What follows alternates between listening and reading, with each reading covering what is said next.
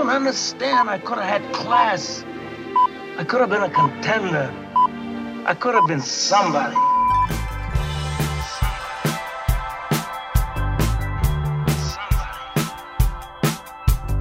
So he's almost like having a second captain in the team. Second captain, first captain, whatever. In the normal run of events, you might consider it strange to see the Korean ambassador to Mexico chugging tequila straight from the bottle, being cheered on by hundreds of locals outside his office in Mexico City. You could easily take offence at one of the world's iconic footballers taunting a rival team by raising both middle fingers from his seat in a corporate box. You'd certainly be within your rights to wonder why one man's waistcoat has become the obsession of a nation. But this is not the normal run of events. This is the World Cup. All of those things have actually happened over the last 4 weeks. And I gotta say, I'm missing it already. Good morning and welcome to Second Captain Saturday. Hi there, Murph. Well, there is one game left on. There's actually two games yeah, left, the much maligned third, fourth place playoff, which is on tonight, and then the World Cup final tomorrow. So you're right, we should focus on that before we get too wistful about the end of the tournament. A final that will be watched by, I don't know how they measure these things, 1 billion people, they tend to say. Yeah. That's a lot of eyeballs. Apparently 1.1 billion people throw in an extra watched 0.1 of a billion. Yeah, it's only 100 million people. To the nearest 100 million people we can say. Yeah, 1.1 billion people going to sit down at whatever time of the day it is in their part of the world. No pressure then. Yeah. I mean, it is kind of crazy. I mean, I was having a look during the week at, you know, the most watched TV sporting or TV events of all time. And, you know, it's like Princess Diana's wedding or Live Aid or Roger Waters live at the Wall live in Berlin a couple of months after the fall of the Berlin Wall. And the whole idea of it is that as long as you say the Eurovision or something like that, absolutely massive television audiences. If you're the presenter of the Eurovision, sure, there are a lot of eyeballs on you. But basically, you're a broadcaster, you have a script, as long as the auto cue doesn't go. Yeah, as long as something absolutely daft doesn't happen, all you have to do is do your job reasonably competently and you won't end up being laughed at by millions of people, you know, and then forevermore on YouTube. The World Cup final, you have no idea what's going to happen. You may be one of the finest athletes in the world in your chosen profession, but you're also up against 11 other of the finest athletes in your profession.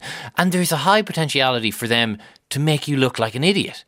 And that's what's so scary about this. I mean, the pressure that's on these individual human beings, you don't really think of them as human beings. You there think are of 22 people out there, yeah. Yeah, and they all have exactly the same, you know, nerves and stresses that we all do. This is why you're sitting here in a radio studio talking about this thing. That may well be the case. I have a feeling they're better able to handle pressure maybe than us humble radio show presenters. You know, pressure is one thing, but the idea that you could look like a complete idiot in front of 1.1 billion people, that's a different kind of pressure, I think. Well, Marco Tardelli scored an iconic goal in the 1982 World Cup final and produced probably the most iconic celebration ever. I'd say he's the person that these players need to follow now. I saw a quote from him during the week. After I scored, my whole life passed before me. The same feeling they say you have when you're about to die. I was born with that scream inside me. That was just the moment it came out. So that's the kind of immortality they can achieve, Murph. They have to look at this positively. Our guest today has never scored a goal in the World Cup final, so far as we know, but he has written brilliantly about the sport before going on to become one of the best-selling authors in the country. Paul Howard is popping into us this morning. What does Paul have to do, Murph, to go about staking a claim to become our greatest non-sports person, sportsperson? I could have been a contender. I could have been somebody. Alright, this season we'll rank the sporting lives of our guests based on their all-time sporting highlight from their own careers. We'll also assign them an actual sports person who we believe best reflects their abilities and achievements in the athletic sphere. This might reflect well on our guest. In all probability, it won't. David Baddiel's sporting highlight last week was scoring a goal in his 40s in a soccer match in Italy, redolent of a 43-year-old Christy Ring playing in the Munster Hurling Championship. We can perhaps aim for slightly better than that this weekend. Baddiel currently leads on 75 points. Drop us a text or a tweet with your own World Cup memories if you have any you'd like to share right now. We're heading over to our man in Moscow, Ken Early. Hi, Ken. Hi, Owen. How are you? Oh, I'm great. I'm more concerned about how you are. The World Cup is almost at an end. I guess you could describe Russia as a controversial choice as host country. You've been there for the whole thing, really, and a little bit beyond. Yeah. What is your impression? What's your main takeaway of how Russia has gone about it? Well, I find Russia quite a charming country, actually. And there's a sort of an endearing thing that all Russians do. And I mean all Russians. Maybe this is more specific to the World Cup, the particular time that the the World Cup has been, it's not like an ordinary time. But every single Russian, at some point, if you're speaking to them, it may be the first thing that they say. There may be some pleasantries that they go through first before they get to what they really want to know. But they all say at some point, "What do you think of Russia?" And I find quite an endearing thing to hear them say, because it actually reminds me a little bit of Ireland. You know, it's like this kind of concern with what a foreigner might think of your country reminds me a little bit of the way that we are in Ireland. But Ireland is like a small island on the edge of nowhere, surrounded by water, that sometimes feels as though the rest of the world kind of forgets it's there. Whereas Russia is this enormous country that is like a world unto itself, you know, and it's the center of a region. You know, there's lots of countries that sort of look towards Russia. It's like one of these countries that I would have expected would arrogantly think of itself as the center of the universe, like the United States, Britain, or France. And if you go to those countries, it's not like people are asking you, "Oh, what do you think?" You know, they either assume that you think it's great, or they simply don't care. Yeah, they don't care what you think. Whereas in Russia, everybody wants to know. It's like, doesn't matter where in the country you are or what kind of person you're speaking to. At some point, they kind of are asking the same question, which I find sort of endearing. And I only kind of recently spotted that they were doing this, and I've started asking, "Why do you ask that? Like, why do you care what I think?" And they're like, "Oh, we think of ourselves as the poorest and the ugliest country." And you're like, it's not. I mean, well, I don't know. Probably there are poor and miserable places in Russia, as there are in every country. I mean, I'm in Moscow at the moment, and it's quite a magnificent city.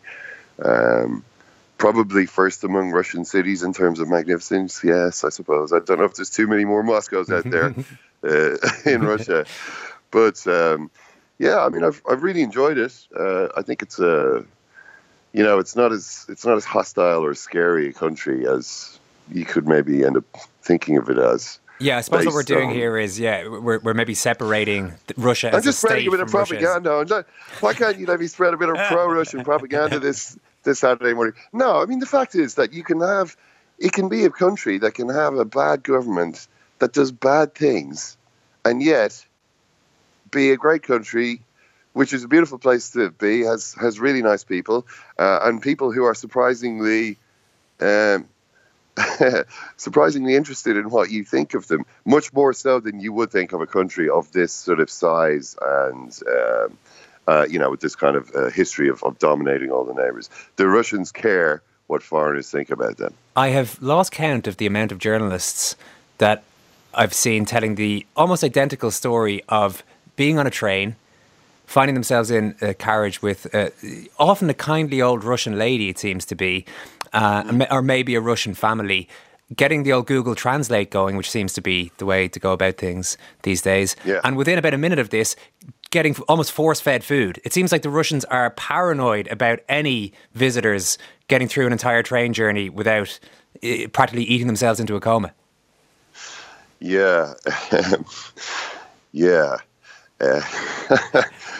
Well, it's true. There is a sort of an exaggerated hospitality, I suppose, during the World Cup, and the Google Translate has become a very big thing. I mean, it is a normal way to sort of communicate. Everyone's kind of aware of it, so people are whipping it out the whole time, and some funny sentences are coming from it. I mean, I was being told by another journalist that a Russian driver saying, "So do you like our women?" This was what Google Translate was saying. And, they all said, "Well, yes, they seem very, very nice." And the driver then starts to put more into Google Translate, and then the voice comes out saying, "They are taciturn and like gifts. They like rich men with style." And so on. And the Google Translate was saying all this stuff.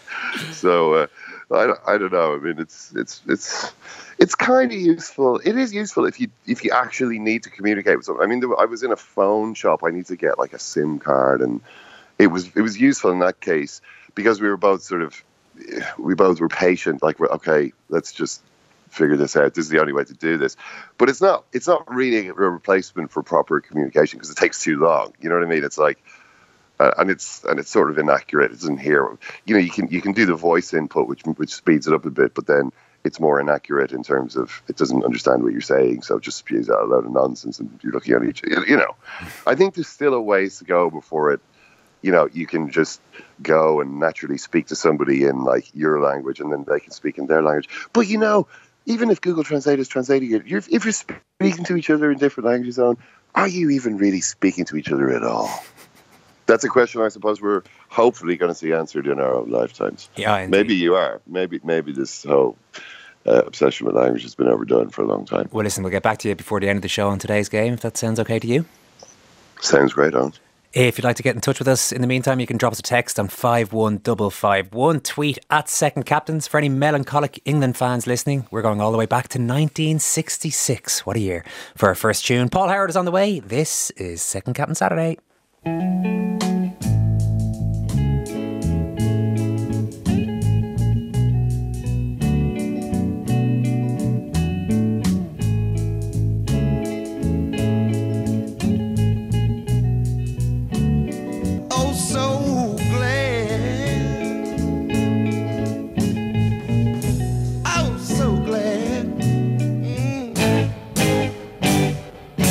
Yeah, that's some Captain Beefheart and I'm Glad from 1966. A little less hopeful than Three Lines, which we played last week, but an appropriate tone, I think, for the week that's in it. You'll know our next guest this morning as one of this country's most successful writers, the creator of Russell Carroll Kelly, and the only man in Ireland who could have dreamt up Copperface Jacks the musical.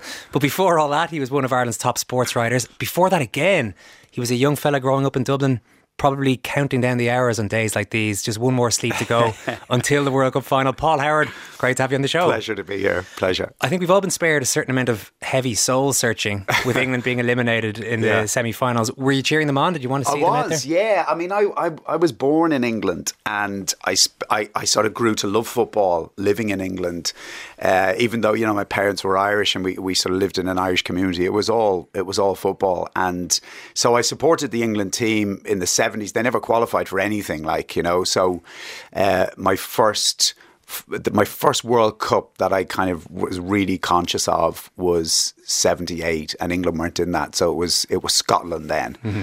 And so before I got sort of sucked into the soap opera of England being in the World Cup, I was just gripped by the soap opera of Scotland, which actually was just as interesting because they always went off with exactly the same, certainly in 78, with the same sense of expectations. Like they had Ali MacLeod was the manager, and this great, you know, talk about Three Lions. Their version was, you know, we're on the march with Ali's army, and we'll really shake them up when we win the World Cup. And really, when you look at that team, they should, you know, they had Dalglish, and, you know, it was a great team, and Asa Hartford and Souness, I think, and Souness, yeah. And then they just had this work. They fell apart, you know. And Willie Johnson got sent home for taking a sleeping pill. They got beaten by Peru, they drew with Iran, and then at the end they just pulled it out of the fire with this incredible performance against Holland, which, you know, I mean, Archie Gemmel's goal, I'll never ever forget. That's one of the first goals I ever sort of remember kind of committing to memory so I could do it myself out on the road, or you know, some version of it in my head. So how many years, what age were you when you moved to Ireland then? So we moved to Ireland in 79, so I was 8 when we moved here, yeah.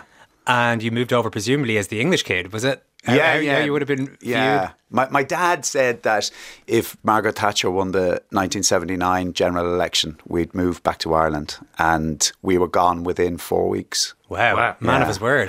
Man of his word. And just, he had £100 in his pocket, like for four kids. Why did he move? Was he that politically against what she was going to bring? Yeah, I mean, I suppose economically as well. He knew it wasn't, because we were working class, because Dad worked in the motor industry in Luton. There was a lot of Irish people, there's a lot of Irish communities there, and he'd worked in Vauxhall, and he worked in a company called Skeff that made ball bearings for engines. And he just had a sense that it wasn't going to be good news. Thatcher's and her economic policies weren't going to be good news for people like us. And he was right, you know, within, I think, about 6 months of her coming to power, the factory where he worked was on a 3-day week. Mm-hmm. So never looked over his shoulder, you know. But yeah, I was an English kid living in Ireland. Having grown up in England thinking I was Irish, I'm suddenly very, very English, and I have this I had one of those, you what, mate, English accents. Got almost comedy English accent. Which actually people thought was a bit cute for about 2 years until the hunger strikes happened, and suddenly there was all this anti-English feeling in Ireland, you know, and I was very conscious of it in school, and kids were very conscious of what was happening, and it was an incentive to lose the accent quite quickly. Was it tricky for you around that time? Yeah, it was. Yeah, I mean, it was. It's kind of hard to conceive of that now, that kids will be that plugged into what was going on, but they were clearly hearing things at home and bringing that sort of anti-English hatred into school. So I copped a lot of it. And it's not even a political thing. It's kind of a thing in the marrow of the country. Yeah, it's a visceral anti-English thing, and it's just sort of parrot phrases, you know, smash H block and all that. But that's what we lived with, you know, and just always fighting in school, and you know, never winning. It's a funny one when you're only 9 or 10 years of age. I don't know how you even... Did you go to your parents and ask them, what are the hunger strikes? What's going on? Were you astute enough as a kid to understand a little bit? A little bit. I remember when we moved first being, you know, kind of really feeling that I was living in a foreign country, like, you know, which, I mean, it is a foreign country, but, you know, culturally and, you know, every other way, there were so many connections. But I remember walking through Dunleary and seeing for the first time the top of the Sallinoggin Hill, the words smash H block. And I remember asking my mother what that was about. And she kind of gave me a really, really kind of abbreviated version of history.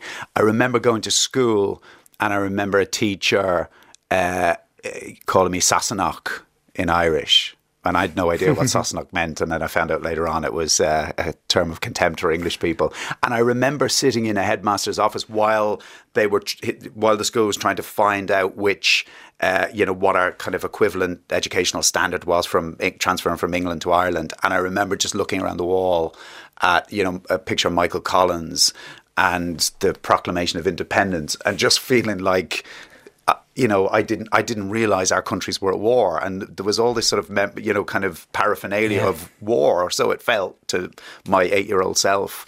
So yeah, it was quite a land when we arrived in Ireland and realized actually you're not Irish, you're English. And how Irish was your upbringing in England? Like, was there a preparation there, maybe? Not really. Like, we didn't play Gaelic football, or, you know, we didn't go to Irish dancing. We were spared that, thankfully. But, you know, like, we went to a school called St. Vincent's Roman Catholic Lower School, which is very, very Irish. Like, all of our friends in school were called O'Hare, Murphy, Byrne, Marr. They were all second generation Irish kids whose fathers, like mine, worked in the motor industry in Luton. And so, yeah, it was a bit odd kind of living there with a real sense of your Irishness, but realising when you got here you were kind of something else. I kind of had this dual allegiance then, you know. I supported the Ireland football team, but I always supported the England team as well, you know, through the 80s, and they were always just such good fun as well. But I never had any kind of, you know, desire to sort of throw off my Englishness. You know, my dad would always say that, you know, my dad always kind of felt that the English were the most tolerant people in the world, you know. Was that his experience of it? Yeah, that was his experience. I mean, I know a lot of people have other experiences, but, you know, like, you know, one or two of his brothers who lived in London were going on all the marches in London, you know, you know, Give Ireland Back to the Irish marches in London, and, you know, and they're sort of saying, God, do you get a lot of hassle from the police over here? My dad said, no, because I'm not at the front of these marches with you. But my dad worked as a postman in London in the 70s and was delivering parcels in Regent Street, you know, and right in the centre of London during the letter bomb and parcel bomb campaign. And he said he got no hassle whatsoever, you know, that English people were nothing but kind and understanding and compassionate to, you know, the Irish point of view. Where did your interest in sport fit into all this? Did that help you fit in when you came to Ireland? I don't think so, because I was always into it. I think for any young boy growing up, but no matter where he is, sport, like an interest in sport, will help him fit in, because it's just a fact that most kids are interested in sport. And where I grew up in Ballybrack, we grew up on a council estate in Ballybrack, and you know, our house was 4 boys in our house, and our mother opened the door at about 8 o'clock in the morning and threw us out the road, and then we sort of came home at 10 o'clock at night, like, you know, and no, we were never far from the house. We were sort of there was a sort of a square in front of the house of concrete. We just played football all day, just endless games of football days. in which the teams would change. So the team you started off with, there was no players left from that team 3 hours later when the score got to 37-32. And no matter what the score was at the end of the day, it was next goal wins, you know? Yeah. And there was no cars, like hardly any, about 10 people in Cromlech Fields had a car. So, you know, occasionally someone would shout car and a car would drive by, and then the game just proceeded, you know? And I remember we had a lot of Spanish students came to Ballybrack, you know, families took in students. And I remember during the 1982 World Cup, there was suddenly this infusion of Galacticos, like, because these Spanish kids would come and play with us, you know, and they were all called like Lopez. They all had names like Lopez, you know, and they smelt of. They used to wear this sort of cologne, like, you know, but I subsequently discovered it was a thing called Nanuco. And when I caught a smell of it one day. I was friends with a girl, and I caught a smell of it. I said, "What's that?" She said, "It's Nanuco." I said, "That's Spanish student smell." My childhood. You know? Yeah. And I got a whiff of it, and it brought me back instantly, you know. But the Spanish students just added this glamour to our matches, you know. So we'd kind of replay those games, and around that time, so 82, Northern Ireland beat Spain in the World Cup, and you know, this was just, you know, this kind of brought an extra, because we identified with Northern Ireland, you know, because we were football fans. We knew it wasn't Ireland, but it was kind of Ireland because it was Northern Ireland, and and I remember those matches really well. You know, there's a little bit of needle in it, but the continental glamour was just great. That 82 World Cup, well, the final was between Italy and West Germany. It was memorable for you for another reason, I believe. It was very memorable, yeah. See, I loved that World Cup. And it's the first one that really, really made an impression on me. And that Italy team as well, you know, they were brilliant. And but the day of the final, everybody wanted Germany to lose because they were the most hated team, I think, ever to get to a final, because they had kind of conned Algeria out of a place in the second round by contriving a 0-0 with Austria, 1-0 with Austria, which suited both teams. And then the semi-final when Schumacher clotheslined Patrick Battiston. That's the German goalkeeper, yeah.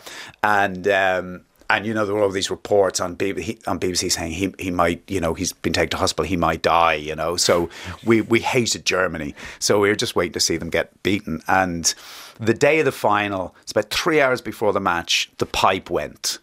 And, you know, in the days before there were dodgy boxes, you know, or illegal downloading, there was piping yourself into the cable link box. And this was, I won't say it was common in our estate, but it happened, you know, it happened. But what would happen is if you piped in incorrectly, if you didn't do the wire, if you didn't know what you were doing, you would just take the whole estate down. Okay. So about 3 hours before the World Cup final, the pipe goes. So you've just got that black and white fuzz on the television. And the most helpless feeling of them all. Yeah. Looking at that TV. You're just looking at thinking, is it coming back? You've no idea. So my dad decided to take matters into his hands, and he went off to find who had piped in, and he was gone about 15 minutes. He walked all over Ballybrack, and he finally found a man up a ladder piping himself into television. And my dad wasn't, you know, he didn't use bad language. He wasn't a violent man at all, but he used a lot of choice language to this man, and eventually came home and, you know, so came back into the house, and we're all sort of sitting there with the thing on mute, watching, wondering if he's going to come back. And there's a ring on the door. And I went out and answered, and there's 2 men standing there, and one of them said, "Is your father home?" And I went in and got Dad. And it was Garda Special Branch. And they said, "Mr. Howard, I'm not sure if you're aware of this, but the man you've just threatened, we believe he's a serving member of the IRA." Oh, my God. And so it was, and the pipe came back, but it sort of gave a bit of a fraught feeling to the evening after that. You know, it kind of strained things a little bit. And it turned out he was actually a member of the IRA, you know.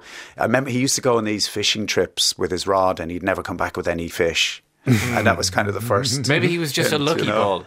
You know? No. He believed in a 32 county independent republic in which the television was free. But we had I remember that World Cup in particular. I think the reason it made such an impression on me was we got our first video recorder about a month before the World Cup, and it was a VHS top loader. And they were just very, very new at the time. I think it cost about 700 quid or something, which was it was a lot of money now, never mind back in 1982. And we taped the final, but we taped Brazil against Italy, which for me is still my favourite World Cup match of all time.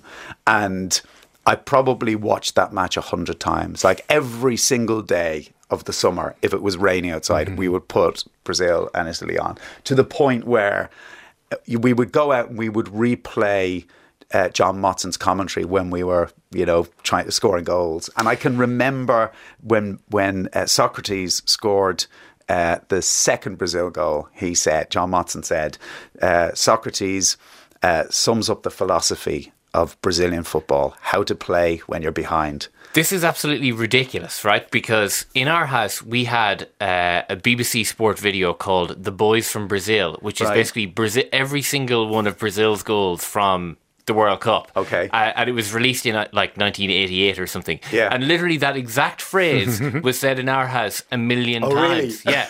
It starts with Zico. Oh, what's it? He's three gentile. Socrates is in here. And we happen to know the whole thing just because those from repeated watching. Yeah. Like we had 4 videos. Yeah. There was Bill and Ted's Excellent Adventure, Ghostbusters. Top movies. The Boys from Brazil and Match of the 70s, which was a video of the best goals from the 1970s, basically. But that goal, that game, and that 82 World Cup in general, the goals that Brazil scored in it were so amazing. They were amazing, and the 2 against Russia. Yeah. And it's funny because the World Cup then it seemed so far away, and I think that was part of the reason it turned me on so much as a kid, and it doesn't so much now. I enjoy watching the matches, but there was something otherworldly about those early World Cups. All World Cups in those days looked like themselves. No, they didn't look like any other World Cup. Like 66 looked different to 70, 74, 78, 82. It's the picture quality, the poor picture quality, and then also the commentary done down a phone line, which makes it sound like it's just so far away. And all World Cups, I think, since probably 2002 have looked the same. Like if I see footage from South Africa or Germany or Japan, Korea, maybe Japan, Korea did look a little bit different, but say this one and the previous 3, I can't really tell the difference until I actually find out who's playing. Yeah, it's even the stadia. All the dugouts in all the stadiums in Russia look exactly the same. Yeah. And it's kind of sad. That there's an idea of a cookie cutter FIFA World Cup stadium that everyone has to adhere to. Yeah. And regardless of what country you're in, all the stadiums have to look pretty much exactly the same. They've homogenized everything. They've standardized everything across, stadia, telecommunications, picture quality, all that kind of stuff. Everybody takes the same feed as well. But then there's other bits, and actually the stadia, you're right about the stadia. There was a great thing in Argentina in 78, which was players coming up from under the ground. The dressing rooms were under the ground, and they would sort of walk up the steps, and it was very gladiatorial to see them sort of walking up and then stepping onto the pitch. But not now. It's just all the same, really, isn't it? We haven't got a chronicle of the 1982 World Cup, Paul, but you haven't been good enough to bring us in. You might describe what this is that you've handed over to me here. Well, it's a copybook, and it was, as you can see, it says English poetry, prose, and short stories, and it's one of those standard exercise books that any child from the 1970s and 80s in Ireland will recognise. I've crossed out English poetry and short stories, and I obviously tore out all the front pages with notes about Paddy Kavanagh, etc. And I turned it into a kind of World Cup journal. Yeah, it's titled World Cup Diary 1986. That's written so it's about across 15 then, and I was really, really passionate about becoming a football writer. That's all I wanted to do with my life, was to become a football writer. So during that World Cup, I kept this diary. So every single match, I wrote down the teams, the scores, red and yellow cards, and then a little kind of one or two paragraph commentary. I'm looking at a couple of them here. This is a lot more detailed than what most of us did. Most of us write out our wall chart, and that's about it. Do you mind if I read a little bit? No, from, go from for it. Yeah. The famous England. People can't see me blushing. Argentina 2, England 1. This is the famous Hand of God gamer. Okay, yeah. The match report attendance 115,000. Maybe you might have been gilding the lily there slightly. There were 2 million people at this game. Yeah. Okay, so here goes. Maradona was spectacular. In the second half, a slice back pass gave Maradona a chance. And as he jumped with Shilton, he seemed to punch it in. But the goal stood. I'm on the Very fence diplomatically on done there. Yeah. May have been a punch. I feel kind of useless now. This is the best. You can leaf through this during the break. This is the best I could do. World Cup 90. Oh, yeah. It's my Italian 90 wall chart there. Oh, wow.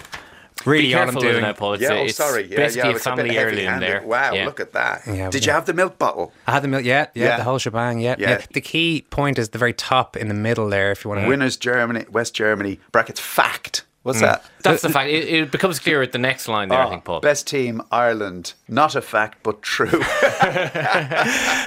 right, we've got 2 huge questions that are going to be answered this weekend. Can a country smaller than Ireland win a World Cup? And will Paul Howard knock David Baddiel off top spot in our race to find this season's greatest non-sports person, sports person? We'll find out the answer to one of those questions anyway after the break. RTE Radio 1. Second captain, first captain, whatever. You can tweet us at Second Captains if you want to get involved this morning. Paul Howard is our guest on Second Captain Saturday as we count down to tomorrow's World Cup final. Paul's latest project is Copperface Jacks the Musical. It opened on Tuesday night and it runs until the 12th of August at the Olympia, so get along and see that if you can. All the hard work you described earlier, Paul, as a young lad paid off because you ended up covering the World Cup as a journalist in 2002. We probably don't need to get into the weeds on that one, but Roy Keane, the star of the show back then, is dividing a nation once again in 2018. The nation in this case is England. He was on ITV's panel for the semi-final defeat. People will be aware of this clip, I'm sure, at this stage. He just sort of felt that one or two of the English pundits had been getting ahead of themselves, including his fellow ITV panellist Ian Wright. Just take it one game as it comes. Before the game, everybody one game as it comes. You're talking about the final. Before the You're talking about the final. Yeah, but everybody thought that we'd beat Croatia before the game. Why should I be excited about that? You know how hard it is to get to these big finals, or even get to a World Cup. You're talking about finals. Final. You know what I'm talking about. I know what you're talking about. Relax yourself. Yeah, that is Ian Wright mimicking Roy Keane saying the word final in a Cork accent in an ITV studio. It's been a strange old World Cup. What Ed Miliband led the criticism of Roy Keane as opposed to Ian Wright. He said, Roy Keane is just awful. I am sorry. Yeah. What do you make of him? What do you make of his interjections I wouldn't there? think Roy Keane would be Ed Miliband's kind of guy, and I'd say vice versa. You know, I mean, a couple of things. I think I don't know what's happened to Roy Keane's sense of humour. You know, I know it's a gig, and I know that's what he does, and that's what they want him to do when they book him. You know, he's there to be the contrary voice on the panel.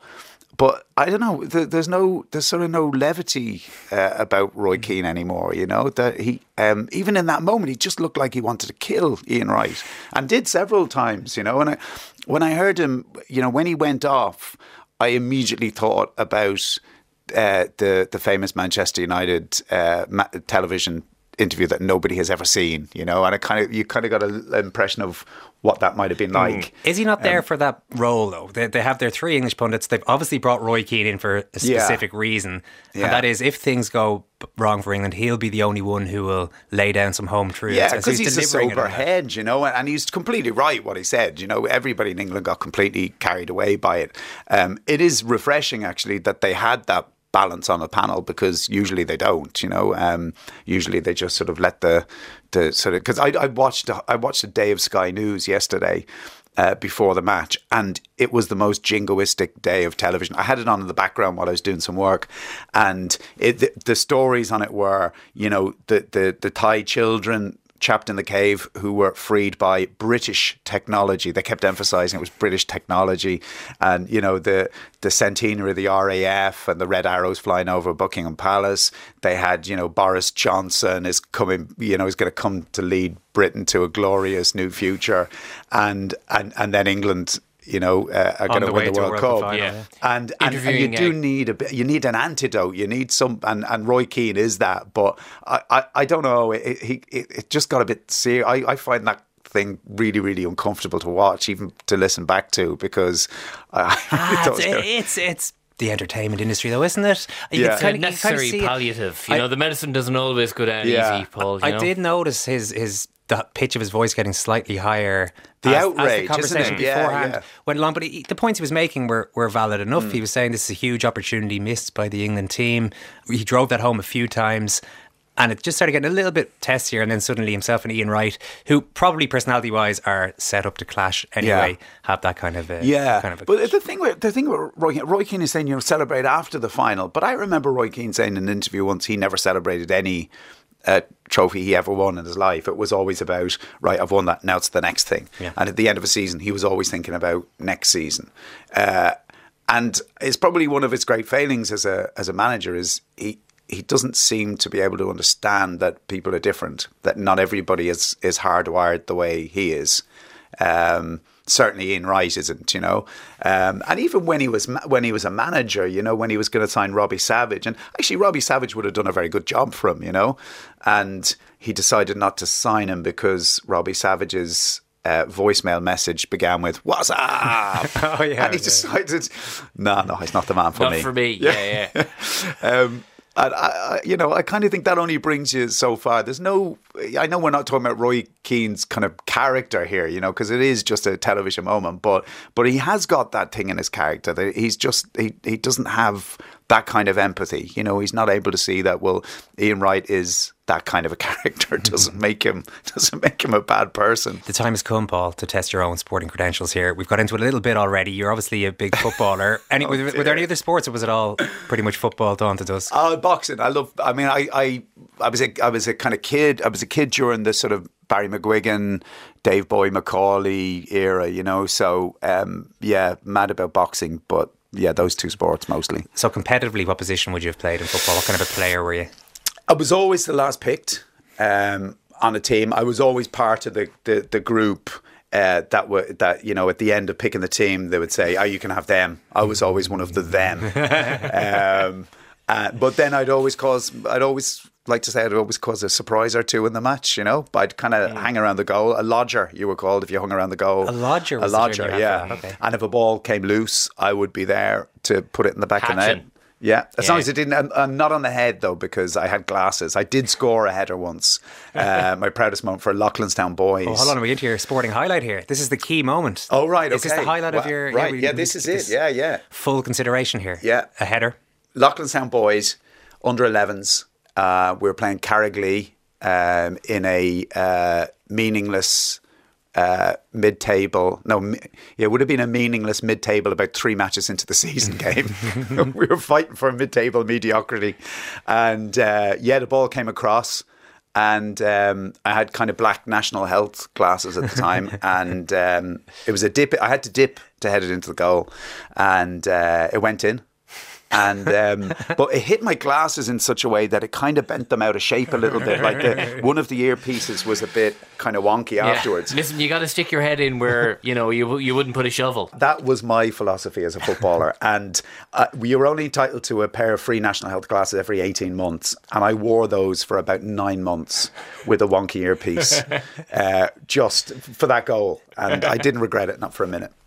Was there genuinely, when you were a kid wearing glasses playing football, were you self-conscious about that? Nah, not really. It's the days before Edgar David. I would have loved a pair of those Davids ones, But no, like glasses were just so much. I've been wearing glasses since I think it was 2 or something, And before I even had proper ears to hang them on, I had them on an elastic, so it didn't bother me at all. But in the summer when you'd be playing, you'd be really sweaty and they'd always keep falling down on your face. I'd have to keep pushing them up and everything. But I was more self-conscious without them because I was completely blind without them. Couldn't see anything. So was this header a winner? Do you remember? Nobody's going to be able to verify this one way or the other, Paul. So it was. It was. Embellish as much. I could say it was a winner. But it wasn't. No, we lost 3-1. Oh, no. You're cursed with a photographic memory. And on this occasion, surely you're doing yourself no favours here. No, we did lose that match. But I felt like a winner that day because I had some personal achievement that nobody else could share in. That's what it's all about. And it's an impressive sporting highlight, no doubt. But will it be enough to lift you above David Baddiel? Murph, would you please rate this sporting life of Paul Howard? You don't understand. I could have had class. We don't have stars in this game, Mrs. Weaver. What do you have then? People like me. I could have been a contender. I could have been somebody. Yes, Paul, it's time to rank your sporting highlight and identify the sports person that we feel most closely resembles your sporting personality. And then once we've handed you your score out of 100, you'll be made aware of your fate in the quest to be named this year's greatest non-sports person sports person. So your sporting highlight is, to be fair, a doozy, as you've just told us there. To score a header against the might of Carricklee in under-11 football is one thing. To score a header and trust that your 1980s NHS glasses weren't going to splinter into 1,000 pieces while you had your eyes shut, heading, and they were shut, I'm sure. We can pretty much vouch for that. That's an act of true bravery. Your bucolic, innocent good looks, chronic short-sightedness and famously laissez-faire attitudes towards illegal doping remind me of nothing more than the late great bespectacled 80s cyclist Laurent Fignon. Laurent, of course, tested positive for amphetamines, but at least he agreed to testing. Your biological passport from that period remains suspiciously untraceable. So taking all that into account, we'll award you a score of 72 points, pending a visit to doping control to finally find out if you were in fact juicing during your time at the Loughlinstown Boys under 11 team. So Paul Howard, this has been your sporting life. It's not a bad score. Paul, very quickly, who's going to win the World Cup? France. I don't think it's going to be close. I think France are going to win 3-0. Listen, Paul Howard, you've been brilliant. Thank you so much. Pleasure. Round of Thanks applause, please, I think. Thanks so much.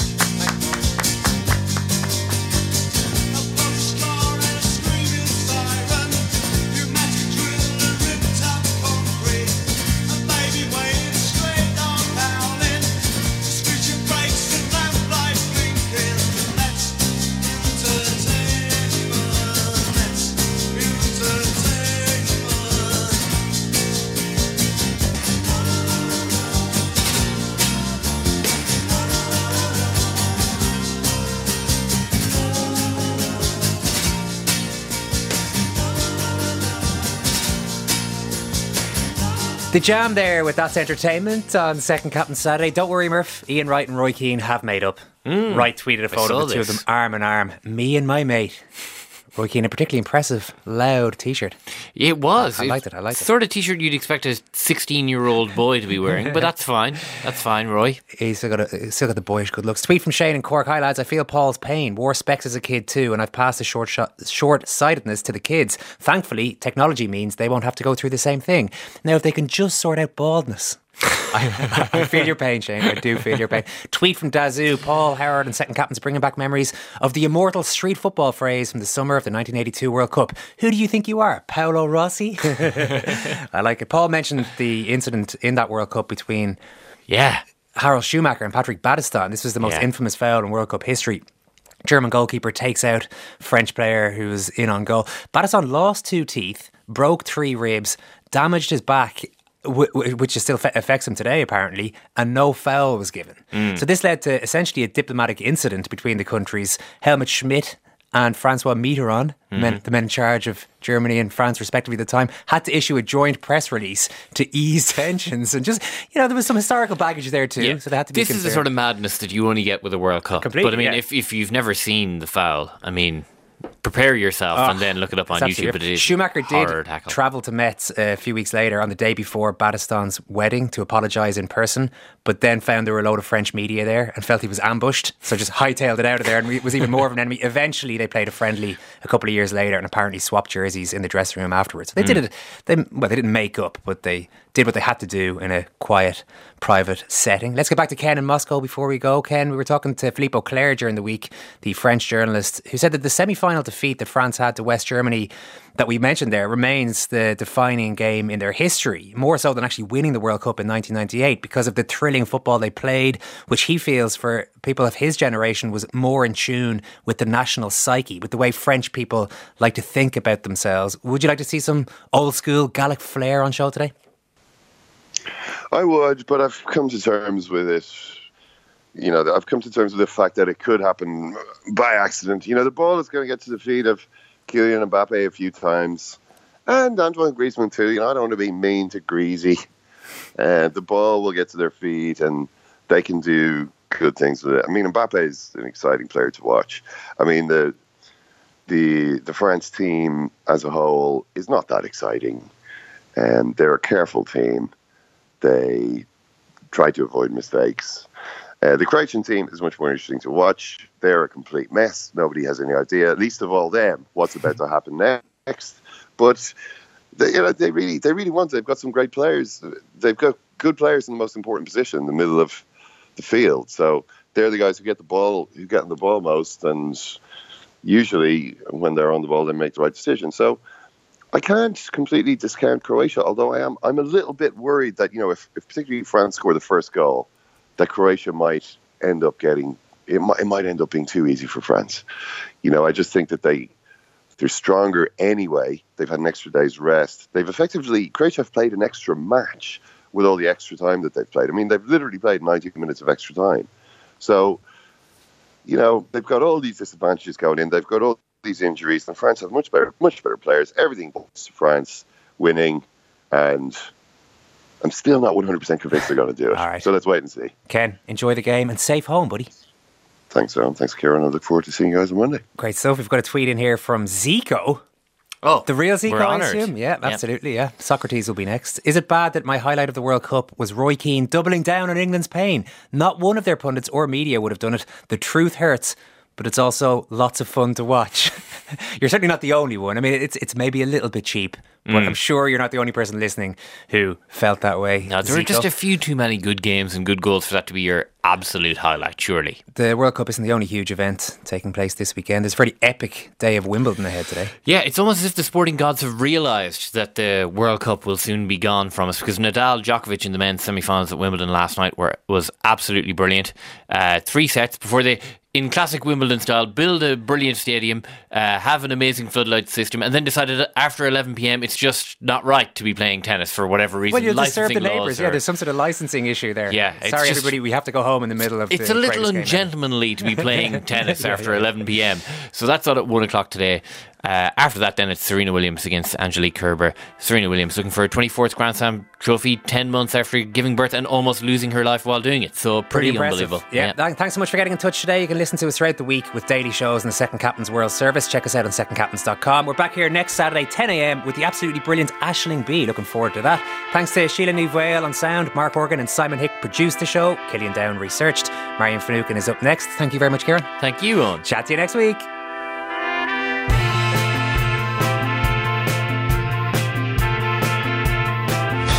Second captain, first captain, whatever. They never go home, those boys.